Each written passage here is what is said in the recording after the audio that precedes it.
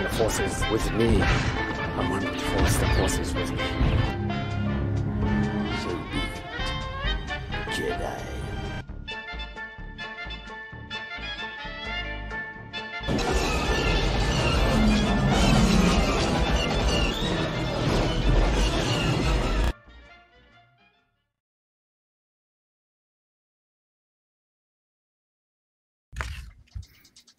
Hello, everybody. Welcome. It is Thursday night.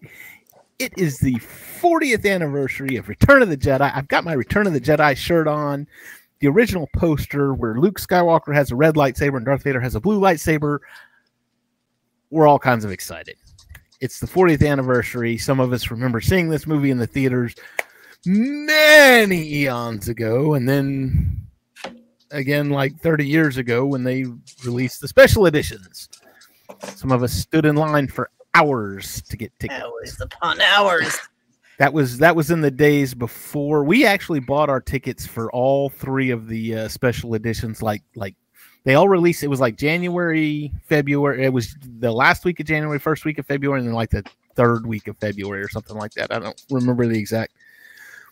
But we bought our tickets in October of that year, and then our shows were at 7:00 every evening. We didn't go to the midnight shows, and we didn't go to the first show of the day. We were in college. We still had to go to class, but we went to the 7:00, which that was the big show to go to. That was you go Friday evening at 7:00 and you get to see the show, and that's what everybody.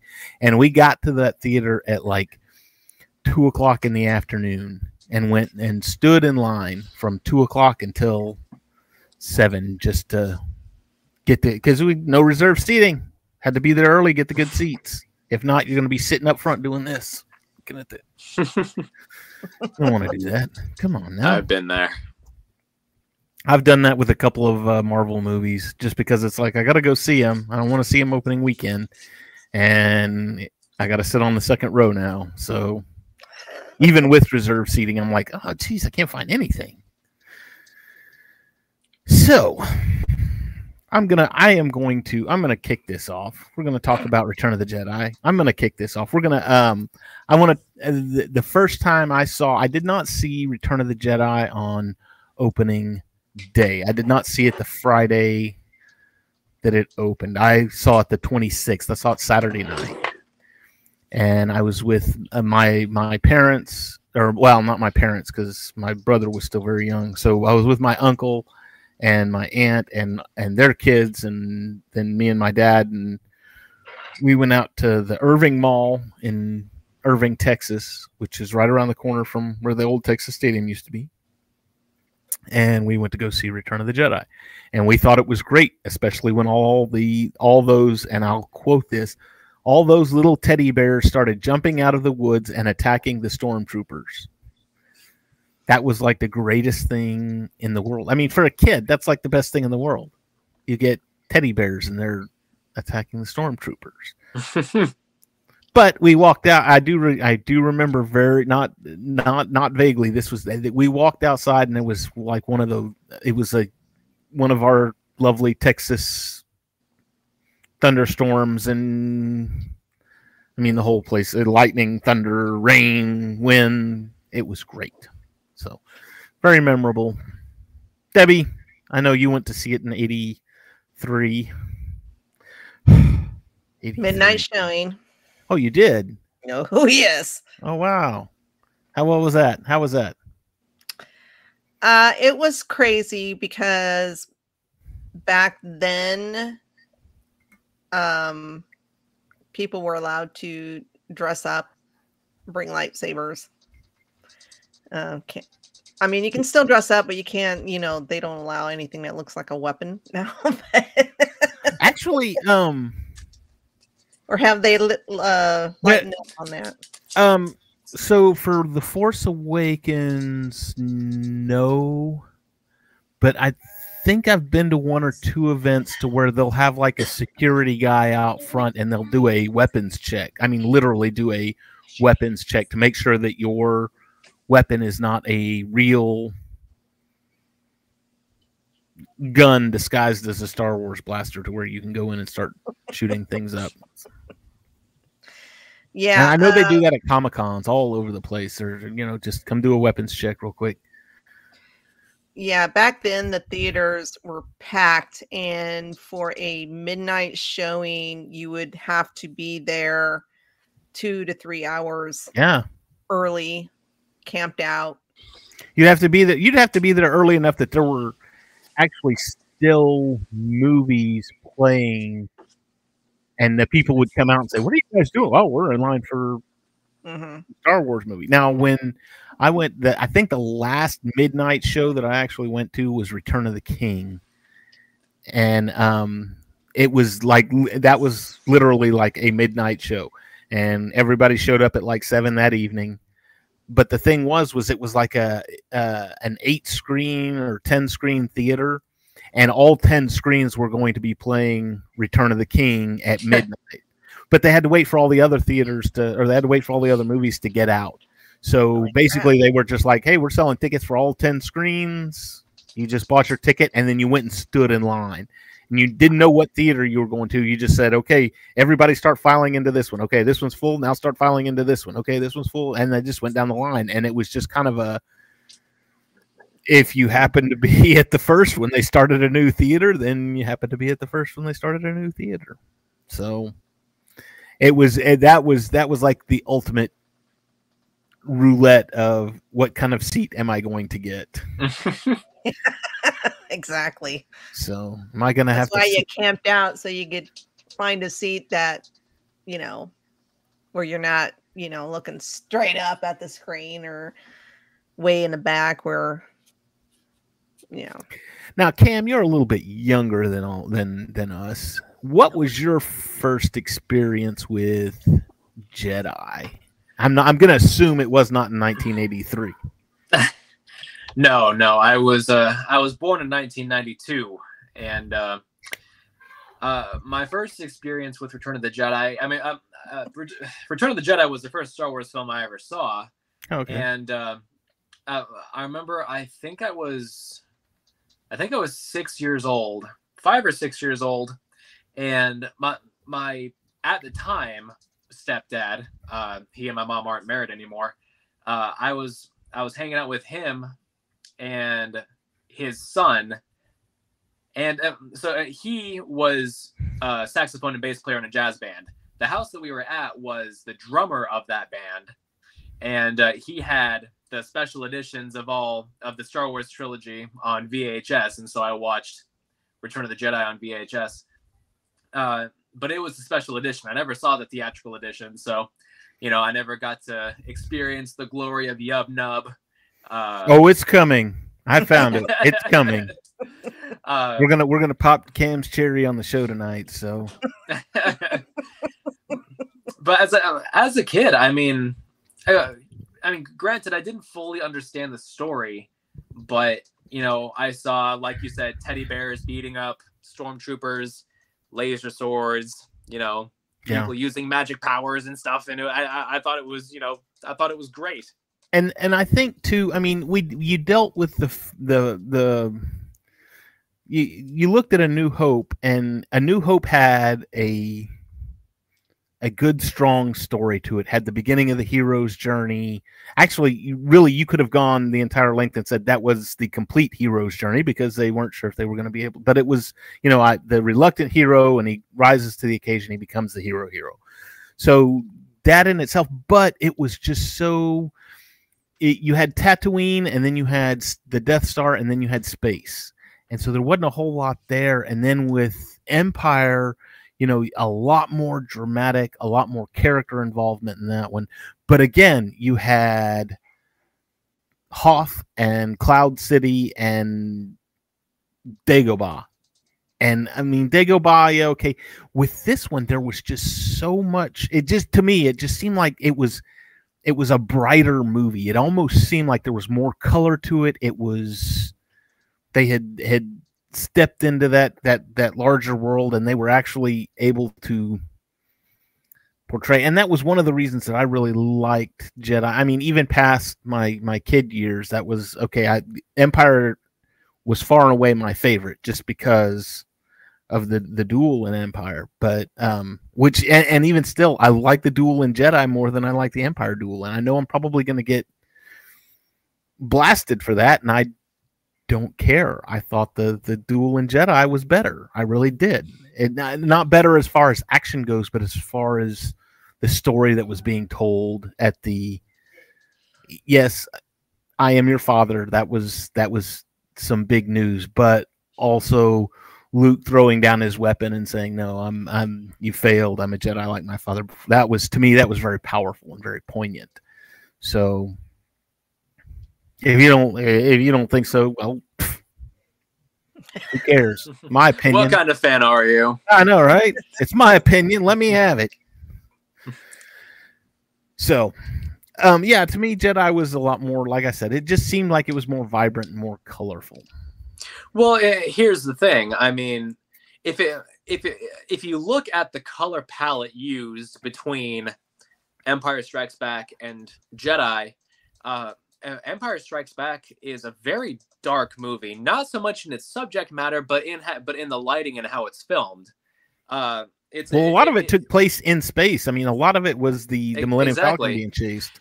Exactly, but then you have Return of the Jedi, and you start off in, on Tatooine in the sunny desert, and then you move immediately into space where they're talking in these sterile white ships, and you have the small little bit in Dagobah, but they saved that darker tone, and also by extension, darker color palette, and also by extension the darker tone of the film for the end of it. And so so when it happens, you really feel that moment, because you were kind of waiting for it to make that shift. Loved it. It was great. Still not as good as Empire, but and a lot of people, this is probably their. I know there's a lot of people out there that this is the favorite of the original trilogy with the with Jedi, and I'm don't know why. I mean, it's don't get me wrong, it's good. I love it, but I just preferred Empire. Now, this was the movie too, and I'll say this: when my wife and I first started dating, like 20 some odd years ago, one of the things I did was I was moving from a house to the apartment that I lived in at the time, and she was helping. She was part of the crew of friends that was helping, and we were unloading all my Star Wars stuff, and I was setting all my Star Wars stuff up in my Star Wars room in my apartment, and she said, "I don't get it. I don't understand it." She said, "I've never even seen Star Wars." Hang on, let me find the clip. She's like, I've never even seen this. I don't understand why this is such a big deal to you.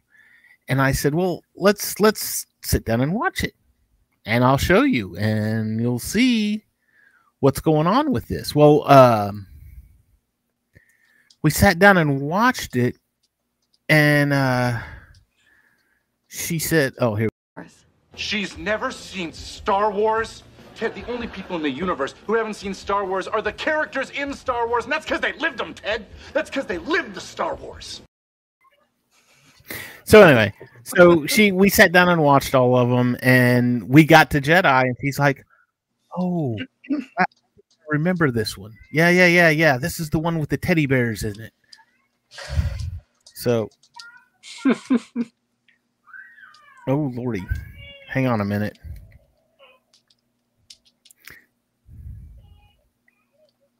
Sam's having a night terror. He's screaming. Uh-oh. No, it's fine. You got to let it pass. If you don't, he just has them all night long, and I don't like that. Yeah, I hear you. So anyway.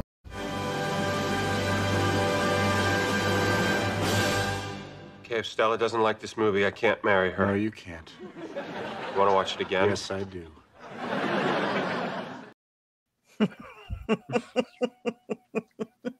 She doesn't like this movie, I can't marry her. No, you can't. Do you want to watch it again? Yes, I do. Anyway, So yeah, she recognized Return of the Jedi. She had watched it many moons ago when she was young, probably in the 80s on VHS tape. VHS. Yep, the good old days. Now, let me ask you this, and Cam, this isn't going to necessarily pertain to you. This will be more of a Debbie question. So let's see, how do I want to put this? When did you actually buy your first copy on VHS? Because if I remember correctly, back a long time ago, you not only had to go when you went to a video store, you had to pay like a monthly membership fee to be a part of the video store. So basically, you would pay them every month, plus you would have to pay to rent your movies. But if you wanted to buy a movie for your own personal VHS collection, it was like, depending on the title, it could be upwards of $100 just because that was the new medium. That's just the way it was. So, do you remember? And this doesn't count. Oh, it was on ABC, and I hit the record button on my VCR and got the commercials and everything. No, that doesn't count. No, we recorded it off HBO. Oh, okay. All right. You were rich enough. You were the rich people that had HBO. That was for Return of the Jedi. I was living with my brother. He had HBO, so I had graduated high school in '82. So I was living with him after high school and helping him with his boys. So yeah. Oh yeah, we recorded everything off HBO. I was gonna say we had, so you could get just basic cable, and it had a little box. It had a cable box that actually sat on top of your TV. But we had basic cable. The only premium channel that we paid for, that my dad paid for, and this is going to shock a lot of people, was Disney. Disney used to be a premium channel on your cable. And there was only one Disney channel. They'd play kids stuff all day long, and then in the evenings they would play, I want to say more mature things, not like those teenage sitcoms. No, not even that. No, it was like some of the older movies. A lot of the times, I know Karate Kid was on there. We recorded Karate Kid off the Disney Channel, so I mean, it was more movies geared towards an older crowd versus the kiddie stuff.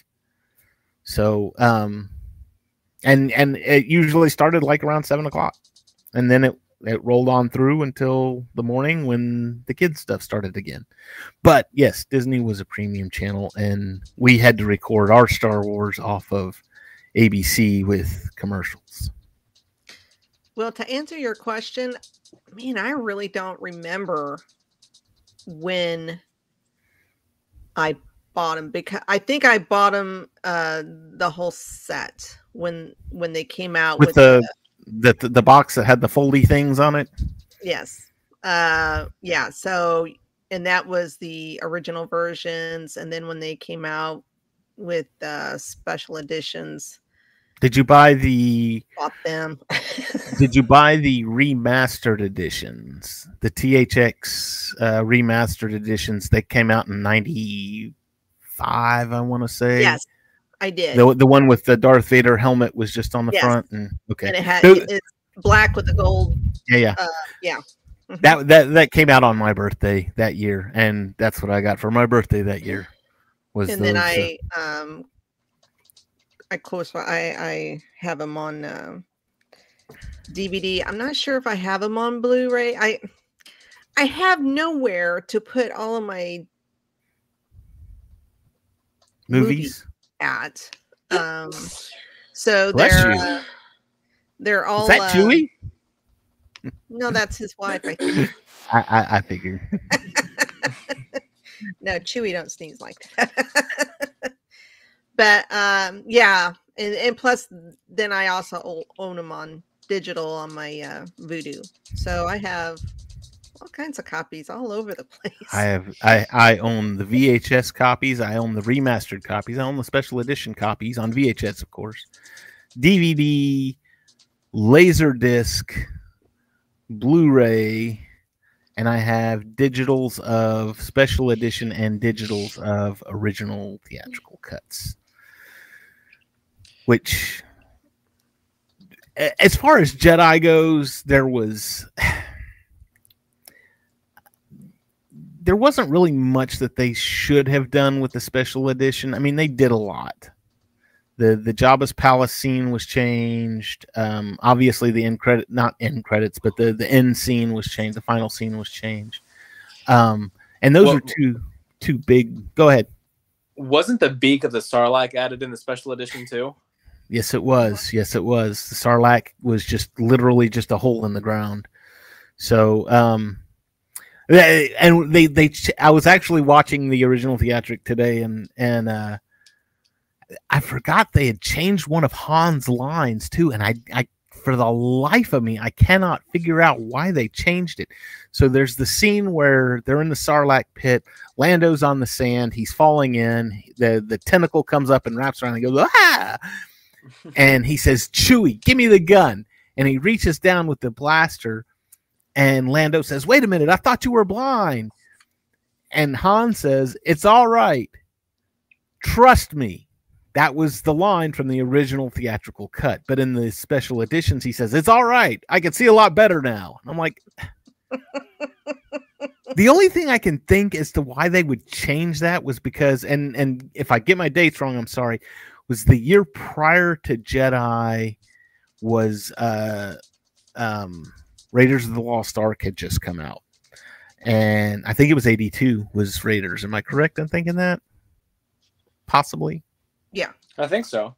So 82 Raiders comes out, and one of Indiana Jones's lines was him in the bar in Nepal with Marion, and he says, trust me. And I was just like, is that the reason they changed it? Because they didn't want the cross-contamination with the characters? Eh. It wouldn't surprise me. I thought the trust me fit. Just me, though. It just sounds petty. And it makes no sense because George was involved with that one too. So why does it matter? Why does it matter? Exactly. And especially now you've got the whole theory of there's a theory running around, and it's not really a serious theory, but it's what if the Indiana Jones movies were Han Solo's dreams while he was in Carbonite? Mm-hmm. So I'll buy it. Sure, why not? So for tonight's show, like I said, we have something special. I'm going to show you right now. We're going to watch the original. This is the original cut of the Jabba's palace scene. And Cam is copyrighted. Yeah, hopefully we don't get copyrighted. I don't think we should, but if we get copyrighted and you want to see this scene, it's on YouTube. Go find it. It's out there. So let's. Uh-oh. Here we go. All right. Yay, droid torture.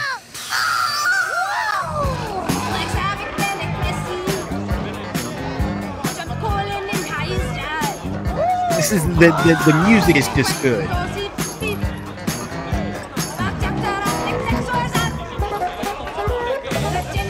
Oh, real quick before we get into this, there's going to be a scene here where it looks like she pops out of her top, and there's still controversy about that one as to whether she actually popped out or not, but I'll let you guys judge on that. Plus, if you've got kids and you don't want to, we're not censoring it.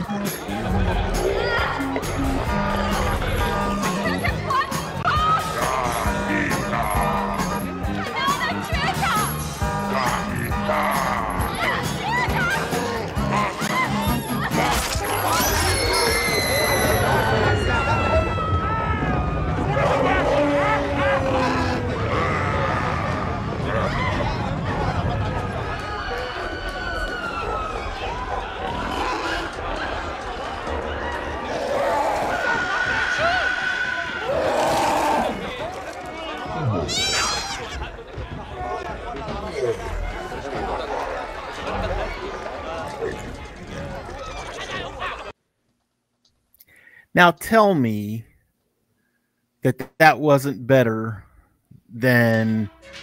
Seal the blast doors. Uh-oh. I don't remember that being in the That special Agents edition. of Shield. No, that's the final scene from season 2 of The Mandalorian. Only they've added I need a hero to it. Gotcha. I need a hero. Okay. So tell me that wasn't better than that craptastic Jedi rock. Yeah, the music is definitely better. I liked it. I'm going to disagree. I like the newer version. It's more what I would expect in the domicile of a gang leader. Yeah. The whole thing with Boba Fett dancing around with the barflies and the floozies and all that. I'm like, why? I mean, sure, we had him think he's a crime lord and he's not really a crime lord, but even then I was saying, why? Yeah, well, the actress who played the Twi'lek, I forget her name, but she actually came back to shoot the one scene for for the special edition of her in the Rancor pit. Yeah, that's dedication. Well, it's dedication, but if you look, it doesn't look like she's aged a day. I mean, that had been little less than 20 years. Yeah. Since that had happened. I mean, 14 years. It had been about 14 years. And it was like, oh my gosh, do you not get any older? But I'm glad you brought that scene up where she falls into the Rancor pit, because as a kid, all the way up, I don't know. I must have been almost a teenager, my preteen years. From the time I first saw it to, probably about my preteen years, when she got thrown into that pit, the first thing you see is Jabba grab one of those little froggy things, and these froggies have like tendrils and crap on them. I thought he had dropped her into a pit and some kind of machine down there had turned her into a frog, and he had eaten her as a frog. I was just like, oh, he just ate her. I mean, it never really clicked in my head. Oh no. Oh no. What happened?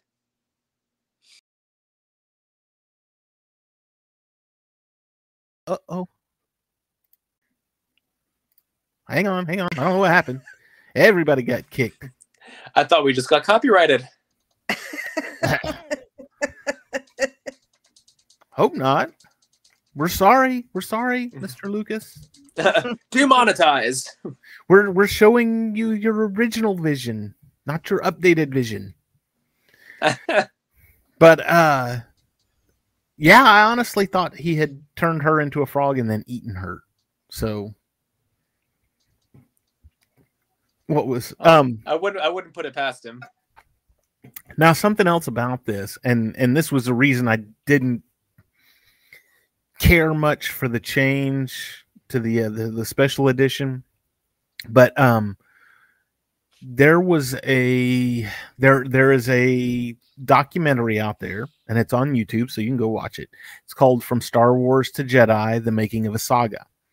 And basically, when the CBS videos came out, CBS Fox Video presents a collector's preview, and that was the box set that Debbie and I were talking about. When that came out, that also came out on VHS. You could buy From Star Wars to Jedi, which I happen to own on VHS as well.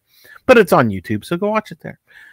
So anyway, one of the things that they talk about is in A New Hope, the Cantina scene, that George didn't really care for the Cantina scene in A New Hope because he really wanted a more broad array of alien life forms. He wanted some real weirdos in there, as far as, but costume issues had money things, makeup guys getting sick. They weren't able to do a whole lot. That's why you had things like a Wolfman in there, and you had literally guys in space suits that were in there. And then, I can't even think. What's Cad Bane's species? There was Duro. Duro, yes, there were 2 Duros in there. But if you look, one of them has like the long fingers like a Duro has, and the other one I guess they couldn't afford the second pair of gloves. He's just wearing like white gloves, but they're like really short fingers. And it's like, well, okay. Just little things like that. But in this From Star Wars to Jedi, they said then they got to Return of the Jedi and they had more money to spend. And they created the Cantina of George's Dreams, I believe was the exact wording used within that thing. This was exactly what George wanted. You know, there was lots of crazy, weird characters in there, lots of puppets and extras and blah, blah, blah, blah, blah. And then in 1997, let's just put some more in there. Yeah, shove it all down your throat. So again, that's didn't really care too much for the I mean, for what it was good. We got to see Star Wars on the theaters. It's fine. But as far as that part of it goes, I'll stick with my original theatrical cut. So, just fine. I don't know. I mean, like I said, I never got to see the original, and so it's interesting seeing these older scenes and having them feel so not natural to the movie, because I grew up with the special edition forward, right? And I currently only have the movies on Blu-ray, and so that's all I know. So as I go back and I watch these older scenes, and I feel like they're not even really part of the movie. And I can see that, and that it's very depressing to me. I'm just like, oh, I feel so bad for you because these movies were great, and yeah, they changed them and they're still good, but they were good before too. So I'm sorry, Cam. I feel bad for you. I apologize. Oh, that's okay. You need to go find you some Laserdisc copies of it and a Laserdisc player and some kind of way to hook up a Laserdisc to a current TV, and then you can watch them the way they're supposed to be watched. Oh, so. Let me get right on that. Actually, Betamax is probably the only version I don't have.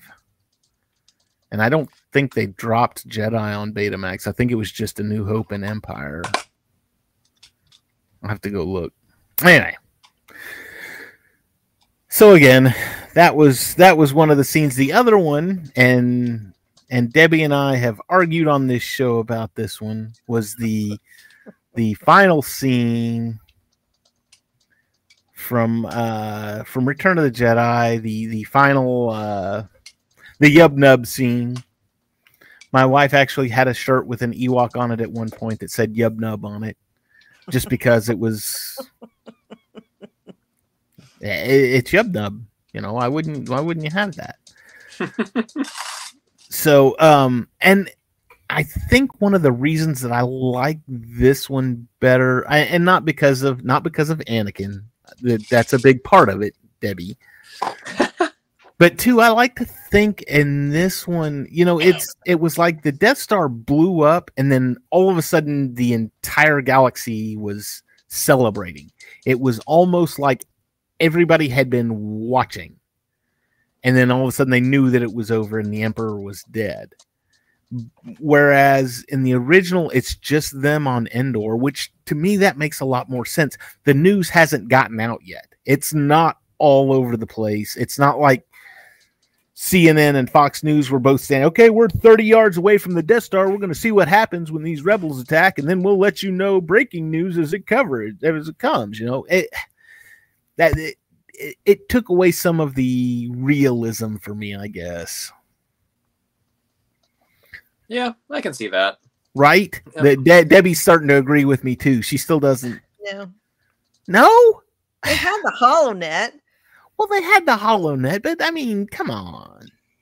Are they broadcasting? Just to say that happened, the celebration happened. Well, I guess it could have happened right then and there, but I mean,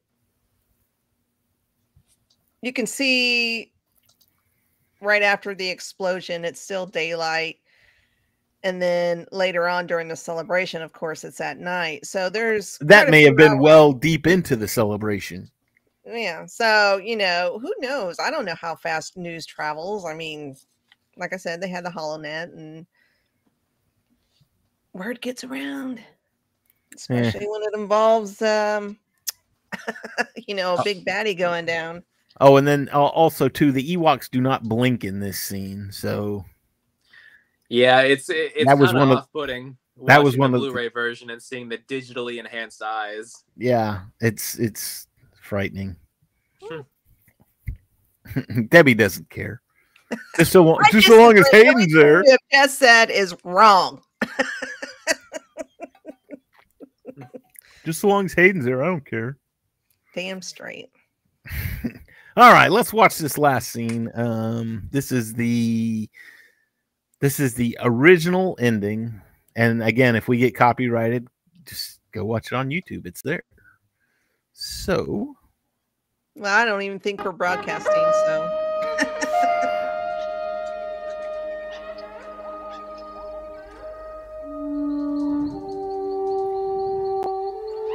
and a lot of this is still the same, just because this is the ending. So we've got to watch Darth Vader being burned and the fireworks.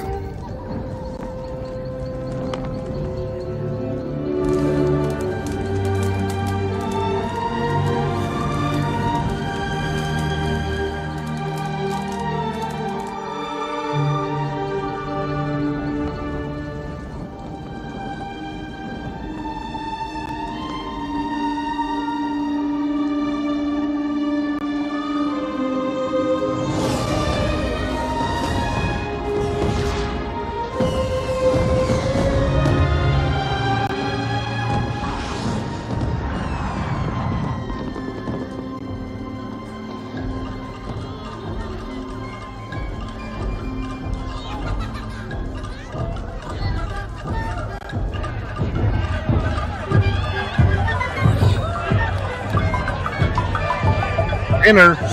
Here's the dinner.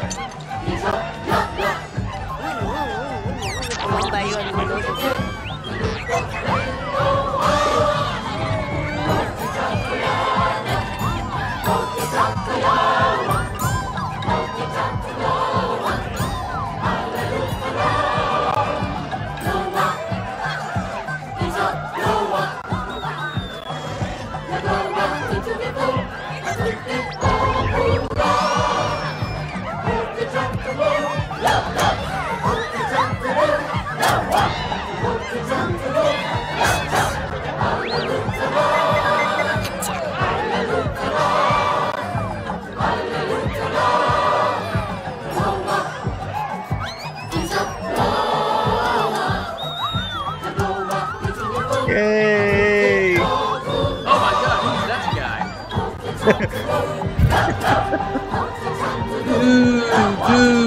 No, that's great.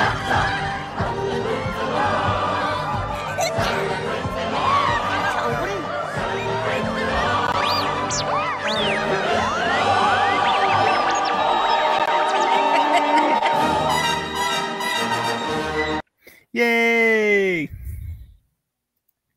So, the original ending again, and another thing about this too is that with the Yub Nub song, the way the Ewoks are hitting the drums actually lines up with the song, whereas with the other one, it still kind of lines up, but it's off. It's off a little bit, just from us. And I'm like, could just I like both songs. Keep the song the same. Keep the Yub Nub song, but go ahead and add your scenes to it. So, Okay, I'm gonna be honest, Dave. Don't crucify me. I'm not gonna say anything. It's Star Wars. We all love it. I like the updated song better. I felt, but it's partly because that's all that I know, but also partly because I feel like the music it makes the scene feel more personal to the characters. Whereas with the Yub Nub song, it just sounds like, Ewoks chanting in the background. So it doesn't feel quite as full of a scene than it does in the special editions. But that's just me. Now I'm gonna say something, and I read this once, and I'm gonna have to fact check myself on this one. But the Ewok translation of Yub Nub is actually freedom. They're actually singing about freedom, like we have defeated the tyrant, we are now free, kind of thing. So it lines up. Just saying. Yeah, Just saying. Steph, you wouldn't have no memory of that. Hey, Stephanie, woo! But I like both songs. I do prefer the other one, the newer music, because it sounds more celebratory, more grander to me. And it fits in with, just the whole galaxy is celebrating, not just the Ewoks and the main characters. So well, and okay, so you brought that up. Did you read the book, The Truce at Bakura? Kathy Tyers, I want to say. I have read it. Because that was one of those things to where basically it's like right after that scene happened, Leia gets a call from this Imperial warlord, and there's these reptilian creatures attacking, and basically they send the fleet to go help the Imperials, and there is a minor truce made so that they could defeat this external enemy. But in that was one of the things that they said. They came out and they said, hey, your emperor's gone, your emperor's dead. And they're like, we've heard rumors about that, but we haven't seen anything definite yet. So that was, and that would be one of the reasons why this other scene appealed to me so much, was because, not everybody's heard yet. So not everybody needs to be having a party just right at this time. So just saying.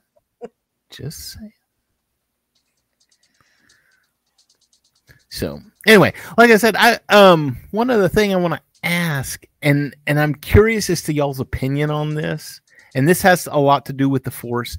So we get Yoda, and Yoda dies at the end of, not at the end, but he dies in Return of the Jedi. Spoiler alert, Yoda dies. It's very sad. And we also get the funny line, "The last of the Jedi will you be, except for Ezra and Ahsoka and Grogu." But in Yoda's defense of that, Grogu was a youngling at the time, so he wasn't. I would not have called him a Jedi. He was just a youngling. Ahsoka had left the Jedi Order, so she was no longer a Jedi. And nobody knew anything about Ezra, so because Kanan found him. So, yes, Yoda assumed that, yes, Luke was the last of the Jedi. Anyway, but Yoda dies. He disappears. Ben Kenobi gets struck down on the Death Star. He also disappears. Qui-Gon gets stabbed, but he does not disappear. They have the funeral pyre for him. Same thing with Anakin. After he dies on the Death Star, he does not disappear. What are your thoughts? Why did those particular figures disappear and the other ones didn't? I'm just curious about. I know there's rumors and things going around out there. I'm just curious of what. Qui-Gon, I don't know. I always figured, well, even that doesn't make sense now because of the way Luke went. But Luke wasn't mostly machine. Vader was mostly machine. But maybe it has something to do with the fact that Qui-Gon died in battle. My thought was that Obi-Wan, and this was before the sequels came out. This was like strictly, and even then it would have been like Episode 1 was out, so this would have been like 99 or 2000. And my thought was always that Obi-Wan and Yoda knew that their death was coming. They knew that it was imminent, and Qui-Gon didn't. And because he didn't, he was. But then after the end of Episode 3, I got to thinking a little more, and one of the things that Yoda tells Obi-Wan is he says, somebody has come back from the netherworld of the Force and basically become one with the Force and has found a way to manifest himself.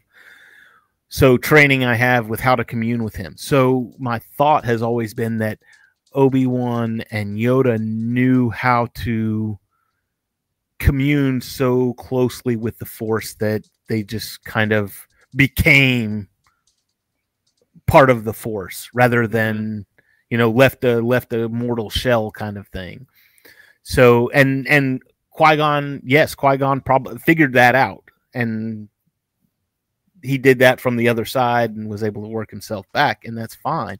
But that's why you didn't see Vader disappear either, or Anakin disappear, because Anakin didn't know how to do that. I mean, I guess the same could be said for Ben Solo too. So, just a theory. Yeah, I don't know. That's not really something I've really thought much of before. I'm sure there's some kind of canonical reason for it. I haven't even looked at that. How about that?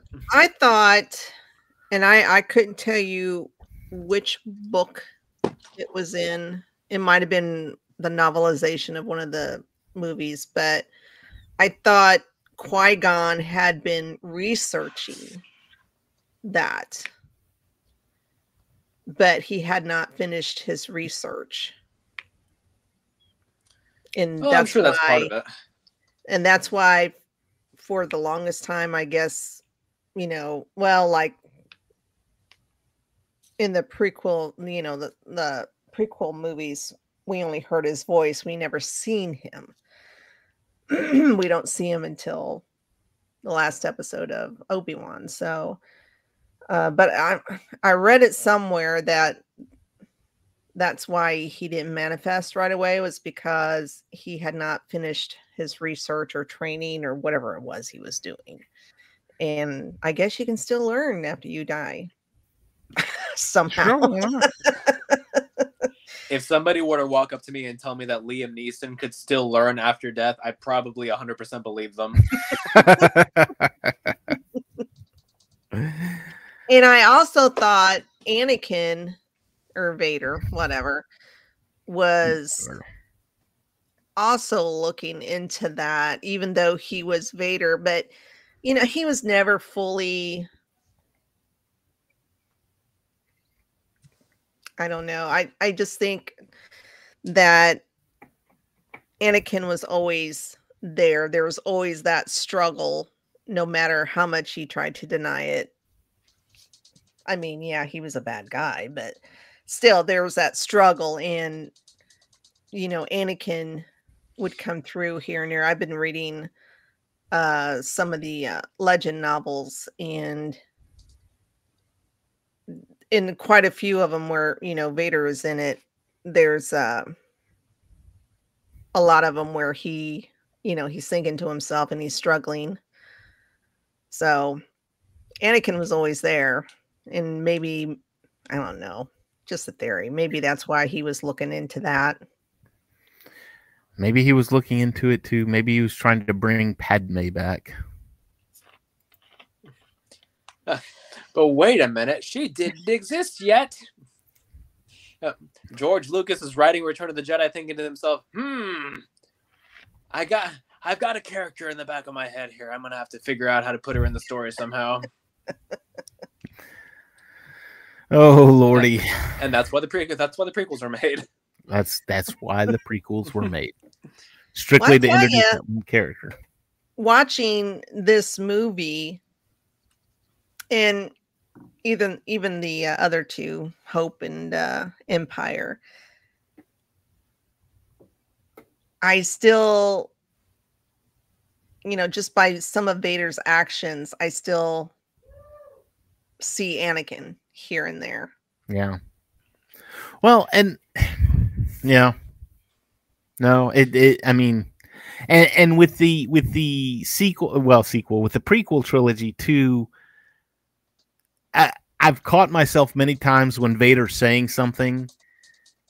It's like, okay, how would Hayden Christensen sound saying this? Without the mask and That's everything. what I do. I'm like, like I can hear Hayden saying that. Yeah. Or I could see him saying that. The Emperor does not share your optimistic appraisal of the situation. Speaking of that line was spoken to the Moff that was in charge of the second Death Star, the creator of the second not creator, but the Moff who was overseeing the construction of the second Death Star. That was our trivia question today. If you missed our trivia question, it's on YouTube, it's on Twitter, it's on Twitch. Who was the Moff that was in charge? That was him. Do you know who that was, Debbie? I do, but I don't know how to pronounce the name. Is it Turjan? Or Jordan? Jar Jarrod. Okay, yeah. Moff Jar Jarrod was the answer we were looking for. And if you got it, bragging rights. You're cool. You and I can be friends. I think a big strength that the original trilogy has in its storytelling is that if you go back and you watch the movies and you measure up the events against the scale of what's going on around those events, the original trilogy isn't about saving the galaxy or overthrowing the Empire. It's about a father and a son. So it has this very simple premise with these very fantastical elements surrounding it, and I think that's why the story of the original trilogy works so well, is because it is a very simple story, if you really think about it, because it doesn't go into the politics of the galaxy. It doesn't go into really what the Empire is. It doesn't go into what things were like before the Empire. It doesn't show worlds being liberated or anything like that. It keeps the scope of the story very, very personal. Right. So, and then I think that's kind of why a lot of people. Well, I feel like that's one reason why some people were put off by the sequel trilogy, because now it does have a much more grand story.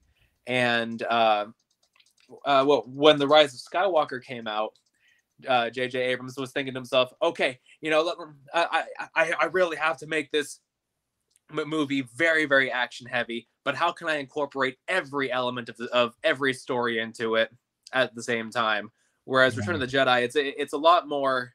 It's not quite so fast paced, but it's every scene feels earned, I'd say. Yeah, there's quite a few themes going on in this movie. You got Vader's redemption, you got Luke's journey, you have the David and Goliath two ways, the alliance against the Empire, and then you got the Ewoks against the Empire. Yeah, there's a lot of themes. And my favorite, well, one of my favorites is Hayden at the end, because it makes it all I didn't even have to bring it up this time. I know. You just got the cohesion. It ties everything together. You got character recognition for those who may not have seen the originals until after the sequels or after the prequels came out. You got the emotional weight. Yeah, it just all makes sense. What would have happened? What would happen if David Prowse had been Darth Vader? If they had just used David Prowse as Anakin Skywalker? Actually, he was told that he was going to be. He was going to be seen in the third movie, and I can't remember what happened. Oh, he was too young looking. Oh. So that's why they went with Sebastian Shaw.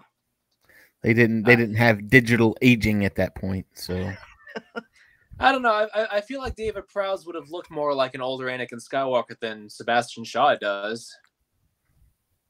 Even as a, but see, and that's you can't sit there and say, oh, he looks too young. the guy had so much makeup on. He had the scars and the head and all this other. It wouldn't have mattered. He was burnt up. Yeah, I don't know why they couldn't have put him in there because you wouldn't have known with all the makeup. Yeah, that makes no sense. But yeah, evidently he was told. And then you could have him at the end of Jedi, and he would have looked like a Hayden Christensen. The only difference would have been is that Hayden is a lot shorter than he is. I like the Hayden version. So eventually, someone's gonna deep fake Hayden Christensen's face over Vader when he's unmasked. I'm surprised that hadn't been done yet.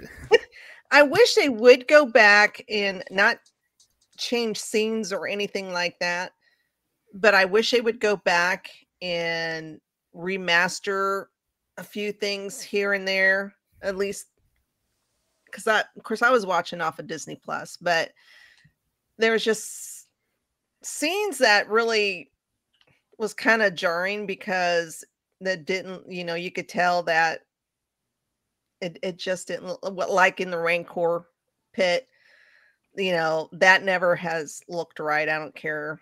I know they've redone that scene, but it still doesn't look right because you can tell, especially if the screen's dark or whatever, it just doesn't look right. I think you're crazy, but okay. No. And let's see, Lando and Han, before they're getting ready to take off for the Death Star, they're standing in front of the Falcon, but you can tell it's a painted. Oh yeah. It's like whenever Lando turns away from the camera and starts walking towards the Millennium Falcon, and it looks like Darth Vader. It looks animated. A silhouette. I was like, oh, the lighting. Yeah. Just kind of put one more light over there. Yeah, I wish they would go back and just touch up here and there just to make it look and on that note, I don't know if you've ever noticed, but in that scene, there is a movie mistake in that scene. If you watch, the first time you see Lando, he's got his little bandolier thing on, and it goes right to left, and then it switches back to Han, and Han talks to him, and it comes back to him, and then it's left to right, and then it switches back to Han, and it switches back, and now all of a sudden it's right to left. I mean, it keeps flip flopping. It's hilarious. I love continuity errors. Oh, they're great. They're great. And then my most favorite thing about this movie is, of course, Harrison Ford. Oh, of course. He was hilarious in this movie. I mean, even watching it today, I was just sitting there laughing because of his facial expressions and just, yeah, exactly. He's standing in front of the bunker. Or when he's telling Leia, I'll stand aside, I understand when he comes back. I won't get in the way. I won't get in the way. And then she kisses him, or else she tells him, and then she kisses him. Just don't look at his face. No. It still cracks me up. It's just a dumb looking face, but I love it. The best Han Solo line with the best Han Solo expression. Proper. Proper. It's against my programming to impersonate a deity. Or when the whole thing where they're hanging from the logs because they're getting ready to be roasted. Yeah. Just oh Lord. And then that brings up the cannibal Ewoks again. But Han and Leia get her dress. How did they have a dress her size? They ate one. Ew. They ate somebody. Yeah, I thought Harrison was the No, best. forget that. It's the stormtrooper helmets all lined up at the end when they were playing on the stormtrooper. I'm like, whoo. And guess what? They're having a feast. Yes. Yes. You know what they're serving? Stormtrooper. And you know what? Han, Luke, and Leia, and Wedge, and Lando, and whoever else is down there, we can't be insulting to our hosts. So we need to eat this feast that they have prepared for us. Cannibalism in Star Wars. There it is. I ate his liver with some fava beans and a nice Chianti.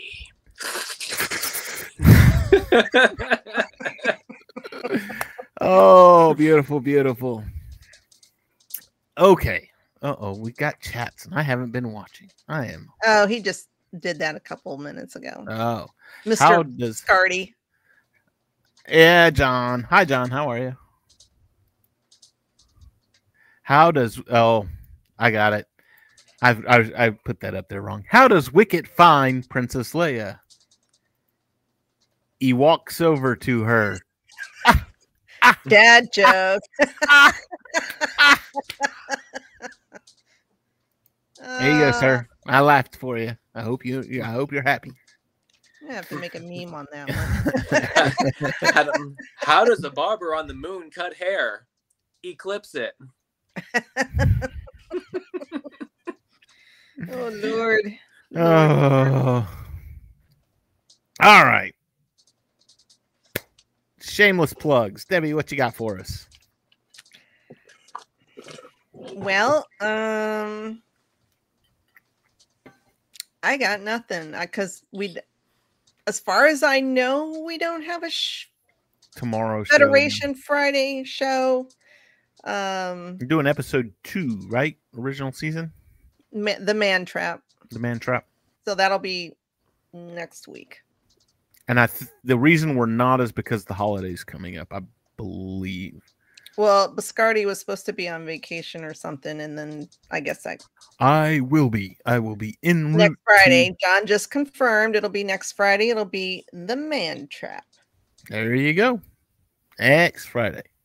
So go and check out the Geek and I podcast on Friday nights. Debbie is a frequent guest over there. I've been on 1 or 2 myself. They're a lot of fun. I love Star Trek. Federation Fridays from the Geek and I podcast. Cam, shameless self-promotion. Well, there is my episode of Cam and Focus that was on the Babadook that I uploaded. I still haven't watched either one ago. of them, and I'm sorry for that. Oh, that's okay. I did have an episode that was set to come out on the 31st, but I guess there's some stuff that we have to fix with the YouTube channel, so I'm having to put a hold on that for the time being. What you ought to do is just go ahead and make it, and then when they get all the stuff sorted, it'll just be ready, and you're done with it. That's like saying the teacher gives you a project like 2 weeks out, and you get it all done in the first couple of days, and you're like, I don't have to worry about it for the next 2 weeks. Just saying. Yeah. So next week we will be back here at the Cantina Happy Hour. We will be discussing the last 3 episodes of Visions Season 2. I know Debbie's just thrilled a minute about that. Yeah, I struggle. I haven't even watched these 3, and I was thinking about it yesterday. I'm like, I need to go watch them, and I was like, oh, wait a minute, we're doing Jedi tomorrow. Got this one. I'm good. Debbie, if Dave can take Hayden Christensen at the end of Return of the Jedi for you, then you can watch Visions for him. Come on. Well, it's Visions is not as bad as Resistance, so there you go. I simply refuse to watch that one. I watched it once just for shits and giggles. Like I said, I couldn't even get through the 2nd episode. Yeah, I forced my way through that one, but I will never watch it again. Never, ever. So anyway, we will be back next week with the final 3. The week after that, June the 8th, we will not be having a show that week. We will be off that week because I myself am getting ready for Dallas Fan Expo. And we're going to go Friday, Saturday, and Sunday. It's going to be a blast. I'm getting together with Dave Gramillion on Thursday night. We're having dinner. It's going to be we can't wait. It's going to be so much fun. We're going to be doing live streams. We're going to be doing interviews. We're talking to people. We're doing all kinds of stuff. It's going to be a blast. So if you're in the Dallas area, come out to Fan Expo. Come find us. Say hi. Drop us a line. Take a selfie. Whatever. It's get me a picture of Hayden, please. And we'll get Debbie a picture of Hayden because guess what? Hayden Christensen will be there. Doesn't even have to be signed. I just like a picture of Hayden. So, all that being said, everyone have a wonderful, wonderful week. Have a great Memorial Day holiday if you are celebrating that. Enjoy your weekend. We will see you all next week, and may the force be with you all.